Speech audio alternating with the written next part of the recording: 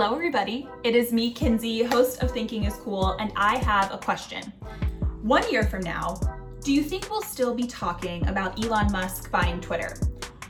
My bet is no. In fact, I'm not sure we'll even remember this story 6 months from now.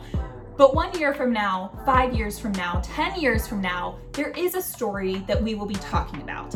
And that story is what's going on in Ukraine. The Russian invasion of Ukraine happened about 2 months ago. Everybody posted their infographics, everybody posted those GoFundMe campaigns, and then, at least in the Western world, we kind of moved on, which is really not good, because this isn't just a headline. Russia invading Ukraine is a paradigm shift that is coming after years of escalation that, for the most part, and I'm guilty myself as well, we just haven't paid all that much attention to. So today, I want to do my best to understand where we go from here, because unlike a headline, this is the kind of story that is going to have lasting implications, not only in Russia and in Ukraine and in that part of our world, but also all over the world. What happens in one country is not insulated to that country. So I want to do my best to understand what comes next. Where do we go from here? What is the responsibility of the United States? What is my personal responsibility? Is the news fatigue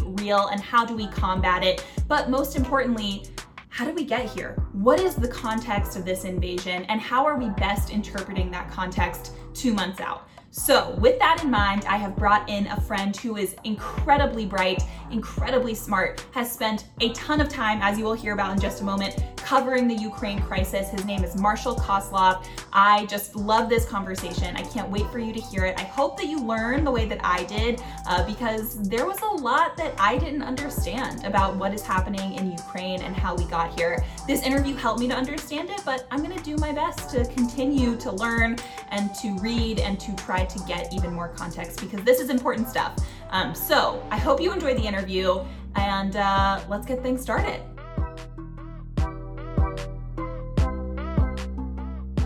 Marshall, would you mind introducing yourself? Tell me a little bit more about what you do. Hey, so my name's Marshall Kozlov. I was saying before we started the episode, I do a bunch of things. So this is like a good exercise in self-actualization. Like, who am I? So I do a bunch of things that are relevant to this conversation. So I follow at a think tank. It's called the Hudson Institute. I host a podcast there where I interview experts on foreign policy issues. I co-host a show called The Realignment, where I just did a 30-day daily interview series on the war in Ukraine. I co-host / contribute to my friend and your mutual friend Sagar's Breaking Points YouTube channel, where we talk about this actively as it's happening. And then finally, I just started contributing to the Recount on their Twitch stream and everything. So 15 different levels of that, but they all basically come down to, I like talking to smart people about what's happening right now, because we're in a super confusing, really momentous moment. Yeah, I mean, I completely agree. So I appreciate you taking the time out of your very busy, I imagine, schedule to come on and chat with me today. We have a lot to consider today. When I emailed you to do this interview, essentially what I said was, I want to talk about Ukraine. I have kind of refined that point a little bit, but I still want to keep things at a high level. I want to get really at the context of the whole idea of becoming a little bit fatigued by a story that is still so impactful, that is still impacting people on a daily basis in ways that we can scarcely imagine from where we're both sitting right now. So that's the goal today, is just to get at the kind of the root context of the Ukraine story, if we can even still call it a story. I think this has kind of graduated beyond that to some degree, but that's what we're going to talk about today. And I want to start by understanding this coverage that you just mentioned. 30 straight days, I think you said. It was like a month of coverage about Ukraine, doing interviews with top thinkers, with people who have a ton of political insight, geopolitical insight, economic insight.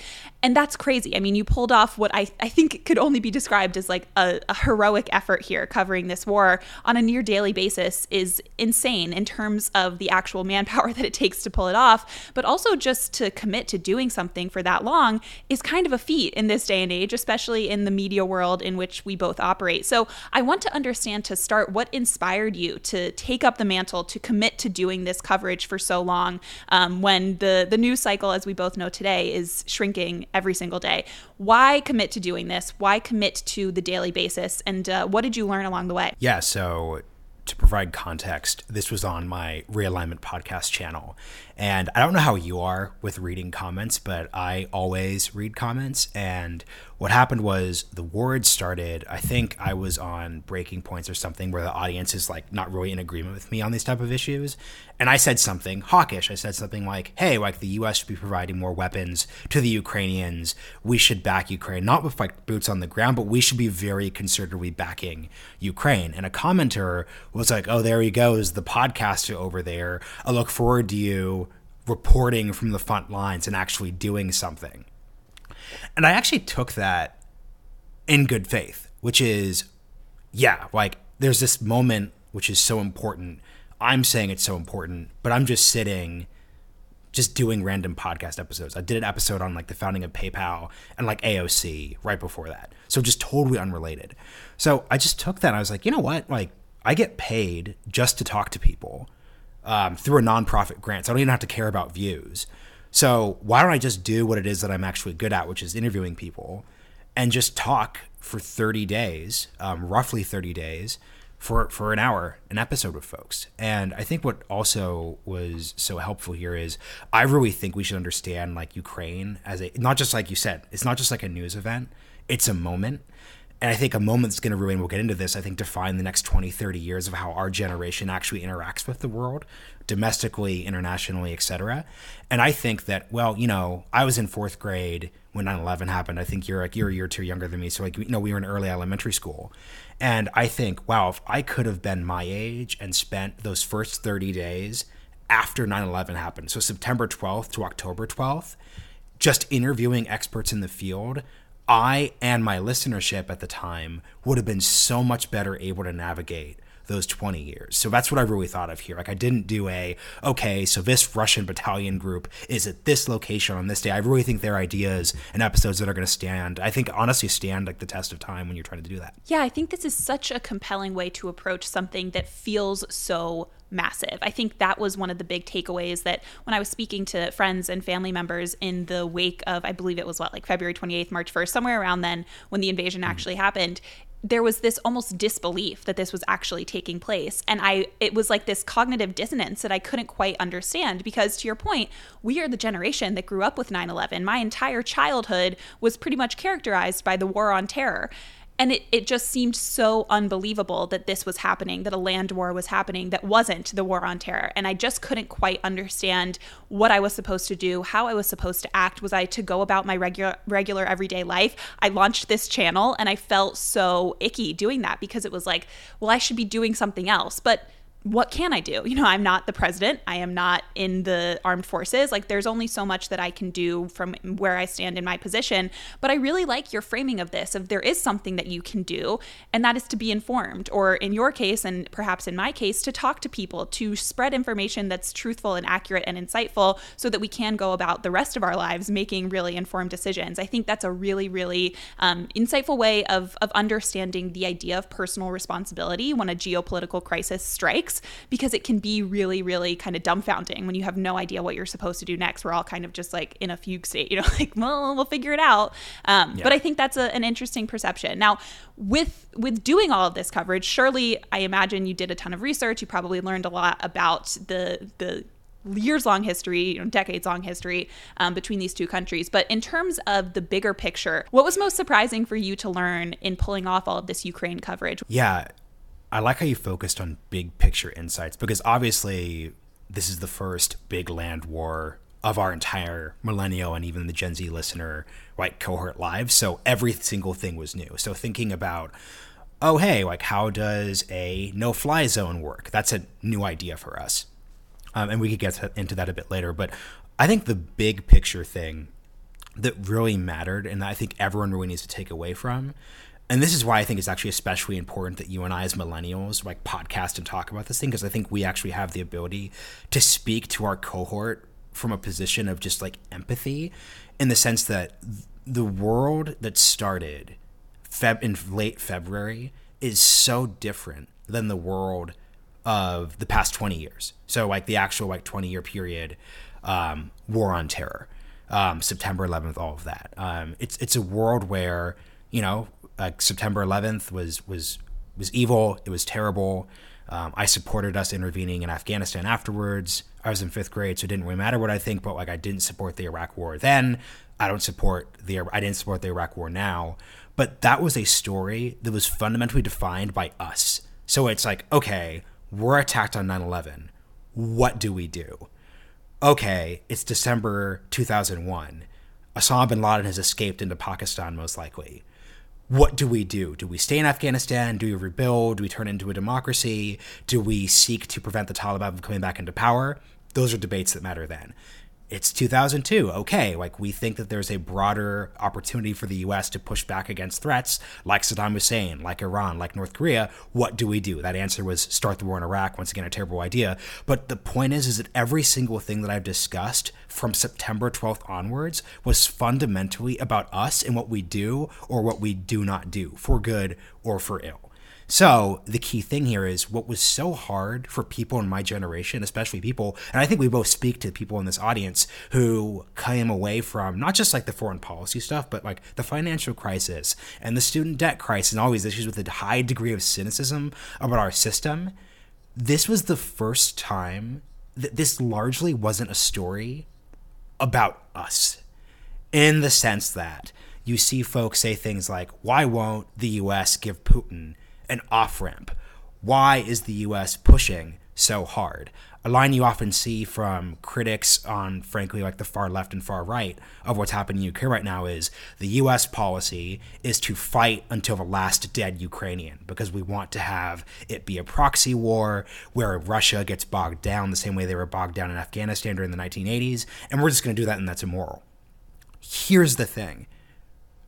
That story, which is a story which I think will make a lot of sense to people who are obviously rightfully pushing back against the war on terror and its excesses, what that story misses is the actual Ukrainian side. The Ukrainians do not want peace with Moscow right now. There's actually like literally nothing we can do as America to say, hey, Ukrainians, stop fighting. Like obviously we could stop giving weapons to the Ukrainians, but guess who would still give weapons? The Poles, the Latvians, the Lithuanians, the Estonians. Ukraine's neighbors, the European countries, actually are stepping up in their own way here too, irrespective of what we're doing. So what I really think is so important to take away here is just that we are entering into like a multipolar world.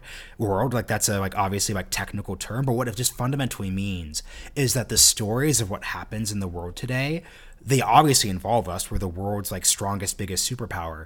But there's individual agency in other countries and other peoples in ways that just wasn't true after the Cold War. And that's just such a different mentality for people from our generation. Yeah, I really, really appreciate you bringing that up because I have been making this series for a while now about the American dream, what it means to have an American dream in a modern context. And one of the concepts that I've been really, really particularly curious about that I'm not quite sure how to go about yet, so this is helpful context now, is the idea of this almost American savior complex that we as Americans believe that there is some degree of responsibility just by virtue of being America, that we have to go out and solve every country's problem. And I think in some ways that responsibility is there for a reason. It makes perfect sense in some regards. We're the biggest economy. We are, by many measures, the most powerful country in the world.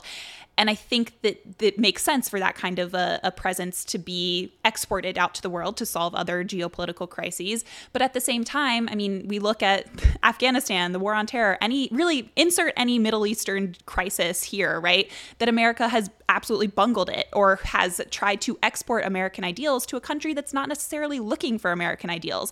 And this is an interesting way of putting it, this concept that it's not just the American savior complex that exists. There are all sorts of other countries that are going to insert themselves in these crises when need be. And we have to just believe that these are going to work out for the better. But it also kind of hints at this concept of empathy that is really important that you mentioned a few minutes ago, that there is a certain degree of empathy that other countries, we can understand empathy among people, between people, but among and between countries, it's such a bigger scale, and the empathy takes shape in such different ways, such different means of extending empathy to countries that are really going through it. That to me is going to be, I think, a marker of the next several weeks of content that I make about trying to understand this savior complex. Maybe it's not so I don't know, maybe it's not so condescending as I had originally thought that it might be. It actually kind of like makes sense, if it wasn't us, it might be somebody else. Yeah, and the thing that's interesting, so I think the word empathy is important, but if we're looking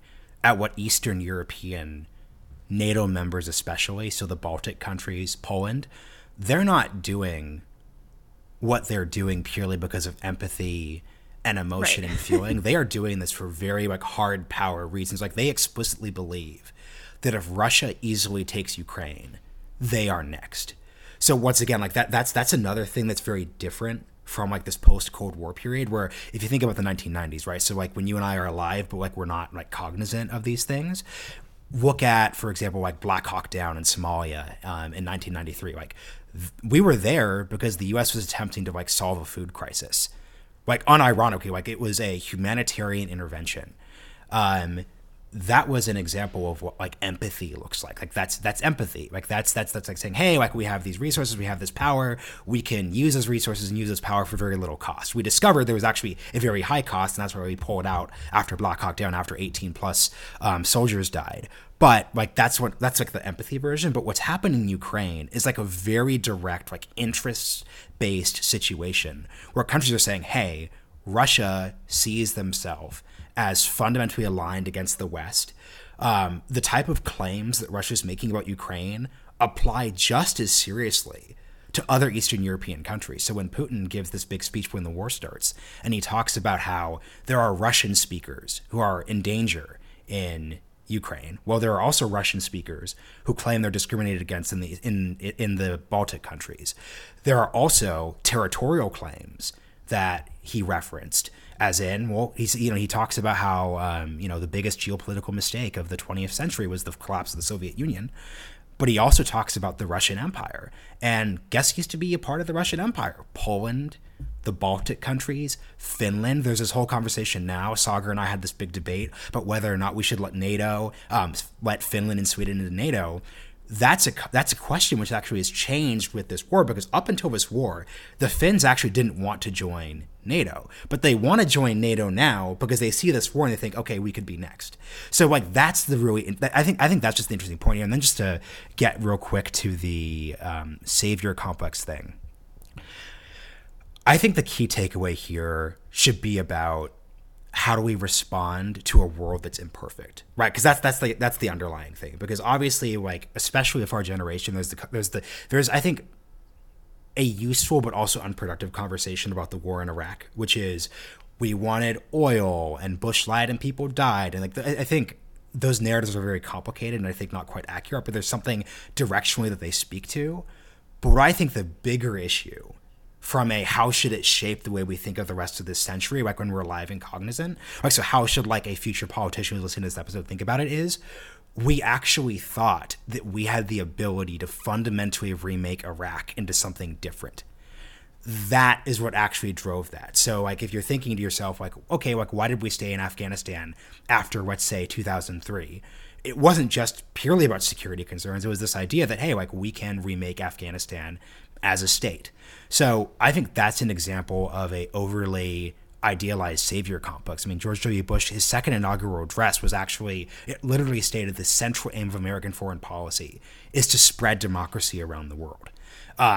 That was very debatable about at the time, and that's something that almost no one, right or left, agrees with now. So the key thing of what's happening in Ukraine, and I think this also applies to Taiwan, to Finland, to Sweden, I think very much what we're trying to do is preserve the status quo using the power that we have. So, hey, Ukraine, they're a democracy. They want to be free. This idea that countries could invade other countries and take territory. Because once again, when we invaded Iraq, but we didn't turn it into the 51st state. Putin is invading another country and making that country part of his own. So once again, Iraq is a very bad immoral decision, but it's important we understand how these decisions are fundamentally different. So my point here is what we should be doing is saying, hey, we're not out to regime change Russia. We're not pursuing our sanctions policy because we're going to magically have the Russians overthrow and become a perfect democracy. What we are doing is saying, hey, the way that we could prevent Russia from invading other countries, the way you could preserve Ukrainian democracy is by supporting them. So that's, I think, the big, that was long-winded, but I think it's important to give that setup, which is, that is how this is different from 2006 when Bush is speaking. and today. Yeah. I think, obviously the world itself looks very different, both in terms of the geopolitical fabric that makes up our world, but also in terms of the people who are making the decisions, the people in power, their ambitions, their ideals, their standards, all vastly different. You bring up an interesting idea about specific interests that countries might have. Finland has a very obvious interest in making moves or not making moves right now. Obviously that one makes a ton of sense. I want to understand a little bit better the American interest, because primarily people who are watching this and listening to this are living in America. What was the interest that America had in intervening, however it did or did not, early in the Ukraine crisis versus how it might have changed by, day 30 of your coverage? How can you explain or give any context as to what the ambition for America was, or what the goal for America was when this first started versus today? Yeah, so great question. So I want to start real quick with our overarching interest, because there's this whole debate of why does what happened in Ukraine matter for the US? I think we should just look at 20th century history, where we weren't alive, but it shaped our world. 2 times in the 20th century, Europe went to war in a corner of Europe. So in the Balkans in World War I, and then in Poland during World War II. Both times we were inevitably pulled into that war. Not only were we pulled into that war, but tens of millions of people died in both cases. The world economy was fundamentally reshaped. We saw our gas prices spike here. We saw a huge supply chain crunch. This is all very tied together. So what our broad interest is, we want Europe to be as peaceful as maximally possible, given our capabilities and given our ambitions. So Biden rolled out very early, and I think he was proper to roll this out, putting U.S. troops into NATO troops, led by the U.S. obviously, into the country, because that would just constitute too much of a red line for Putin. And this is him being good on foreign policy when it comes to his political instincts, there was no consensus in the U.S. in favor of that, especially before the actual invasion started. If we'd put troops in and then Putin would have invaded, the obvious story would have been the U.S. started this by provoking him. So the Biden policy was a very good policy, which was, hey, let's back the Ukrainians. Let's have their back. Let's have all this intelligence. Let's leak the intelligence about the thing. Let's claim Putin wants to invade, but let's not overgo there. Here's the thing, though, and this is the interesting part of the story. U.S. intelligence was super accurate up until the war started. This is another thing which is weird for our millennial generation, which is Saagar and I got in this huge fight about whether or not we should listen to intelligence. And he was a person who said, I don't think Putin is going to invade because I don't trust U.S. intelligence agencies, after they said that Kabul would hold out for longer than 6 months last fall, after they got the war in Iraq wrong. He was just as a millennial, I will fundamentally start with the default assumption that they are not correct about things. Versus my perspective is, I think that we should just we should just do this as we go. And there's just a real difference between saying what do we think someone is going to do versus what are we going to do. So to the interest question and the intelligence said, though, after that war started, that Kyiv would fall in 4 days. So what we underestimated in our policy was we did not think the Ukrainians were going to be able to hold out even past that first week. And they did. We put the massive sanctions on. So what's really changed now that we're, 30 days, 2+ months into this, is that this actually is about how can we ensure Ukrainian victory, quote unquote, versus how do we minimize how much they are defeated. Because I think the key thing to really articulate here is that, from my perspective, victory means that Ukraine's national sovereignty is maintained. And Putin does not accomplish his broader goal, which was articulated as abolishing the Ukrainian state to some degree, placing a replacement government, probably Viktor Yushchenko, who is a Putin ally, in charge of the country. That's a really important thing to think about. So now it's actually about victory, as opposed to how do we minimize how catastrophic this defeat is. So that's why the CIA was saying, Zelensky, you need to get out of Kyiv now and establish a government in exile, probably in London, a la World War II. That's what our goal was the first 4 days. That's not the goal anymore. So with that in mind, and obviously useful context as to how those goals change, where do you see this going? And I understand this is probably an impossible question to answer, but given your experience having reported on this for a month plus at this point, where do you see this heading in the next month or beyond that? Yeah, so this is everything I'm saying is things I picked up from people who like are actual area experts on this space. But I'll, as you and I do, like we're non-expert compilers, so I'll compile thoughts for us here. So the key thing is this war didn't start in February. Ukraine and Russia have been fighting since 2014. There was a war in eastern Ukraine with separatists, with high casualties, shelling, all sorts of technology for the past 8 years. So we should just probably expect this is going to go on for a very long time. There is going to be a high to mid to low level, depending on the season, depending on the energy levels, etc., of very brutal fighting in the east of the country. So once again, people get frustrated when I say things like, I think Ukraine is winning this, because they say, but look, there's all this fighting going on. There's still those bigger things. But once again, part of the key contention here is that there's this very obvious, famous like military idea that like war is just politics by other means. So what it's really important to, so as a listener, what you should think about and what you as a host should think about is there's a difference between what's happening on the battlefield tactically and the actual political issue at hand here. Because once again, the political question at hand here is Putin wanted Ukraine to balance away from the West and towards his country. He wanted to challenge the Western-led international order with China to actually have a more world that's less directed by what capitals of Europe and Washington want, and Tokyo, South Korea, etc. Those goals are not going to be achieved politically because he had to take the country in a week to do that. What's so tough for the Ukrainians now is at a military level, you are still going to have a horrible, horrible, horrible war for a decade, and you're also going to have a Ukraine that's fundamentally severely damaged and is going to require just incredible amounts of like Western and broader allied economic support because it's not going to come from Russia.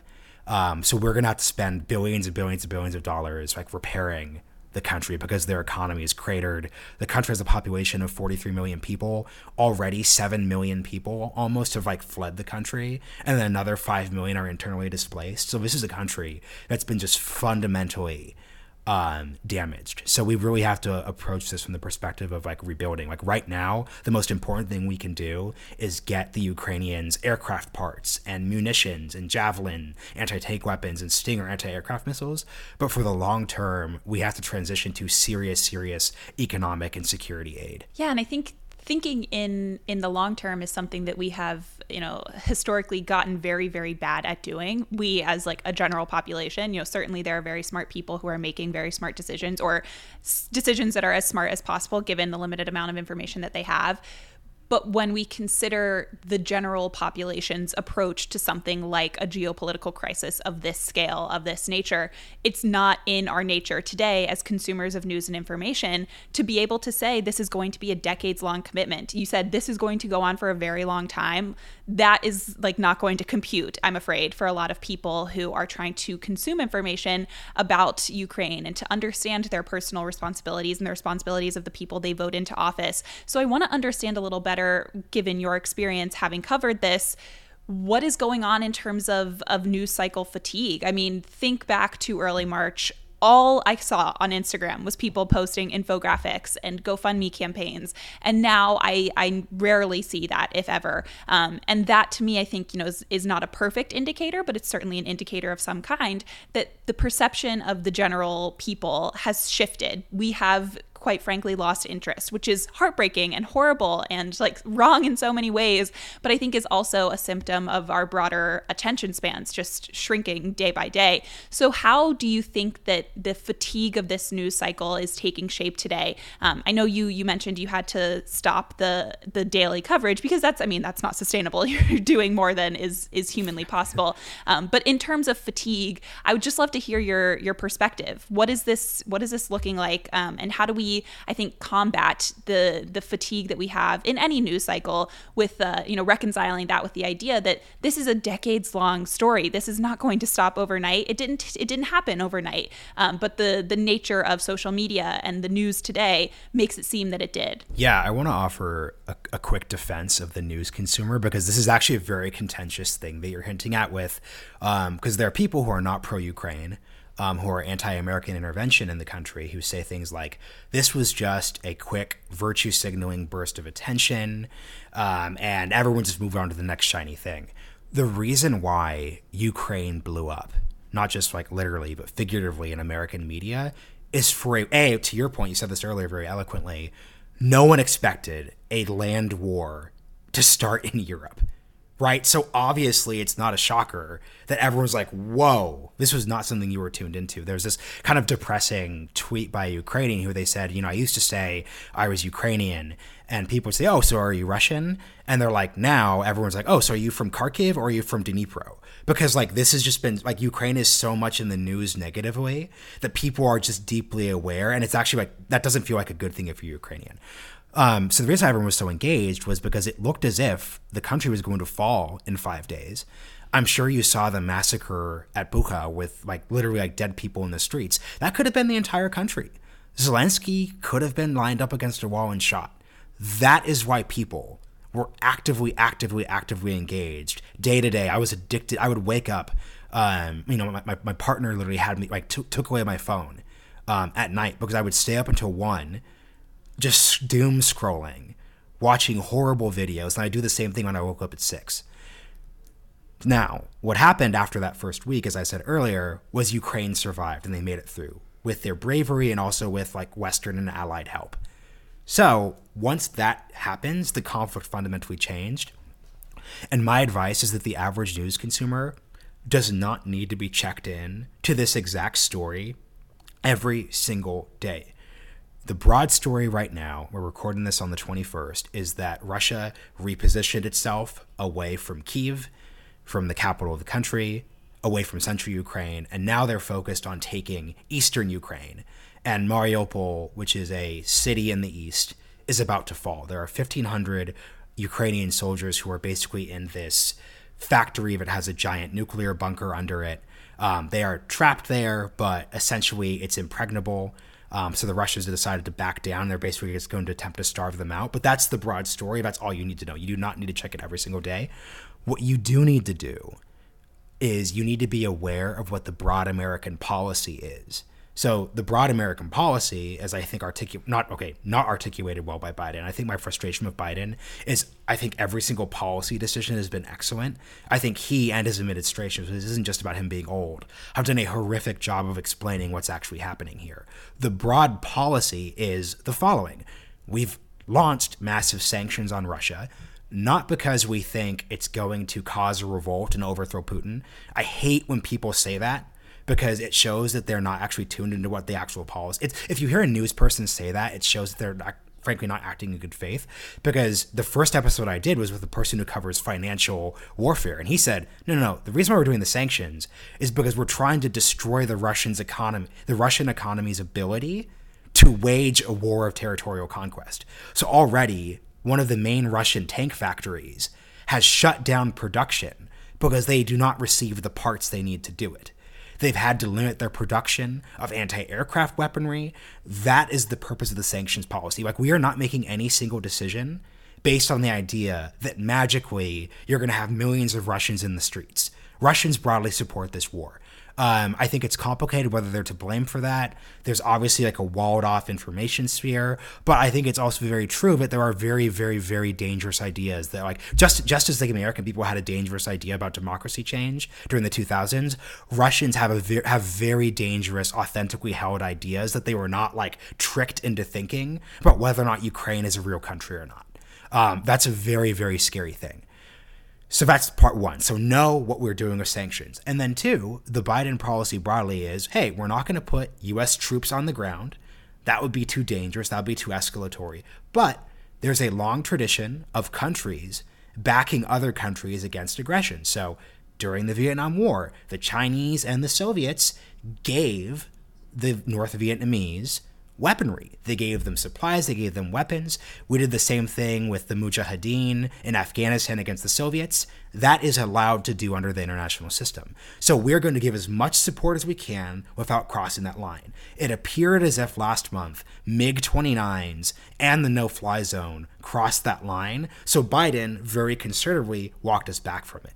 So what I'm really trying to get at here is don't worry about like what tactically is happening day to day. You don't need to hit refresh on the New York Times, but be aware of what these dynamics are and be aware of what you base and what you should basically come down to is what do you think U.S. policy should be?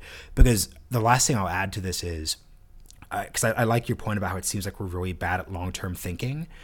All sorts of really bad things happened during the Cold War, but it's important to note that in 1947, 1948, we came up through George Kennan, through all these different people, with a policy which was containment. We're not going to invade the Soviet Union.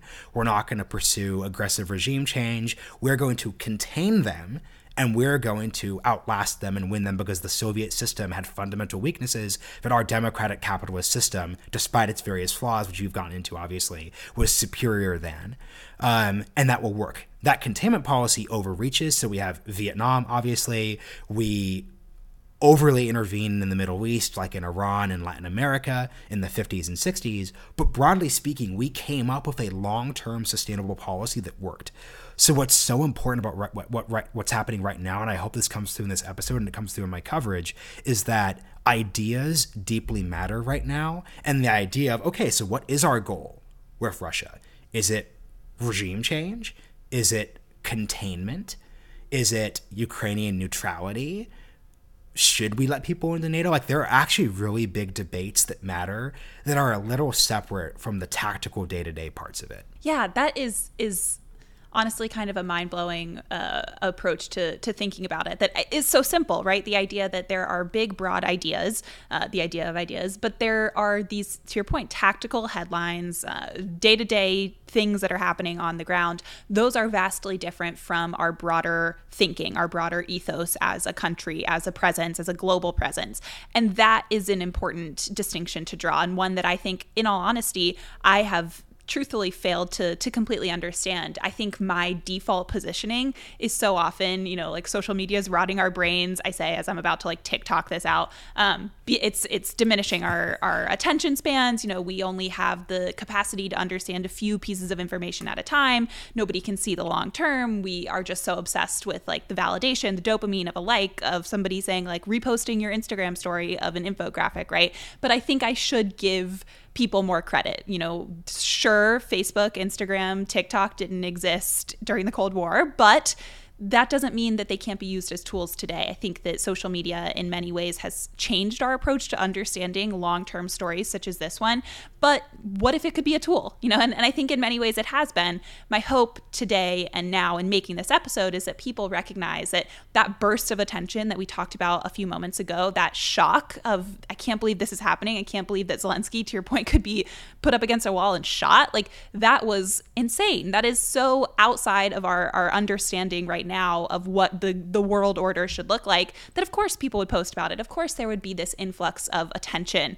That doesn't mean that we can't still be informed a month down the road, a month from today, 10 months from today. I think that's my biggest takeaway in this conversation right now. Yeah, and look, like, this goes to the name of like what your brand is now, which is like thinking is cool. I think, to do a plug for why I think you have like a really useful frame here, the best thing that you and I can do as non-experts is provide people with frameworks for thinking through this. So, like, I think the U.S. default position has to be maximum support with Ukraine, but I understand why people would hold different positions. So what I'm just trying to do with my content is say, look, like, if you come up with a different answer than me, like, that's okay. I just hope this is like creating a space for you to engage and think about it. So for example, like my co-host Sagar, like, we once again had a big debate. He thinks that letting Sweden and Finland into NATO is too much of a risk. I think it's actually risky not to let them into NATO right now. Like, those are arguments that could be had both ways. And the key thing that people need to really think about is like they should be thinking about those big questions. And that's like that's the like to say the name right. That's the like thinking is cool part here, because what's actually super unique about this moment is that actually matters, especially actually in a democracy. Like it actually matters it actually mattered that after World War I, the average American's opinion was that it was a mistake to get entangled in Europe in the first place. Let's never do that again. Like, that actively played into how we, I think, failed to properly respond to World War II until it was a little late in the game. So everyone, whether you are just like a podcast listener or a college student or a high schooler, you actually need to come to an opinion on these bigger questions, because that is actually how politicians are going to come up with their exact answers. Because no one's actually making their specific articulations here based on the actual, like, okay, so 15 T-72s were destroyed at this cross-section, and they were shot down. Well, they were not shot down, but they were destroyed by, like, you know, the British anti-tank launcher and not the Javelin. That's what's serious. And you see these people on Twitter. And this is why, by the way, this is why social media is awesome. Like, I follow people on social media who get that granular. They'll be like, no, like, that obviously wasn't a Javelin because he was so close, and the Javelin requires 1,000 feet. Like, that is so cool. People could do that. But you don't actually need to be, like, observing at that level unless you're, like, addicted to this the way I am. Yeah. And, you know, I think what better way to kind of put a bow around this conversation than by just, like, understanding that we actually do have a role in this global order, right? That it can be so easy to adopt this defeatist attitude of, like, you know, I vote, but, like, what really matters beyond that? Why do I need to have an opinion about what's going on in Ukraine or any other country for that matter? But to your point, it matters, you know, like, this is how public perception is developed and how it evolves. And that public perception is direct fuel for the decisions that our leaders are making. And I think that no better way to approach these topics to then develop our own perceptions than by just thinking through them with smart people like you, Marshall. One forward-looking thing for people to think about and why this matters is the next possible conflict is a conflict with Taiwan. And there's a serious debate about what the U.S. should do should China try to take the island by force.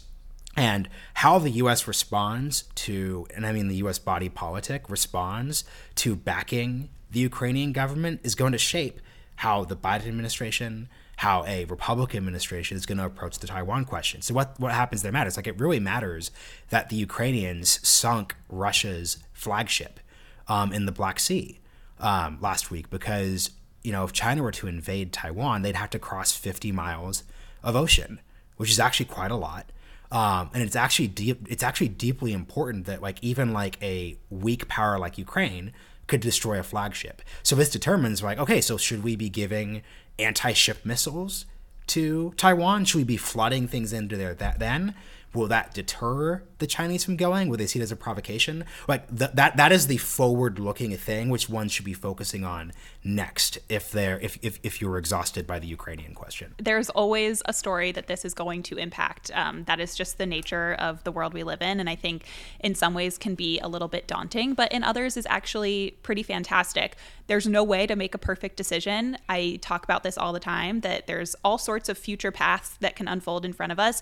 The only paths that we know that we can utilize to make decisions today is what has happened in the past. We have to utilize that information and that context as best we can. We have to think through the implications of our actions, but that past perception is going to be important in making the best perfect decisions to, you know, what is the idea of the more perfect future is informed by the past. So we have to keep that in mind. And I appreciate you bringing that up. Marshall, thank you. This has been such a fantastic conversation. I feel like we could talk about this for hours. I know you have about 47 other podcasts to record today, so I will let you go. But thank you again for stopping by and for thinking through this with me. Yeah, thanks for having me.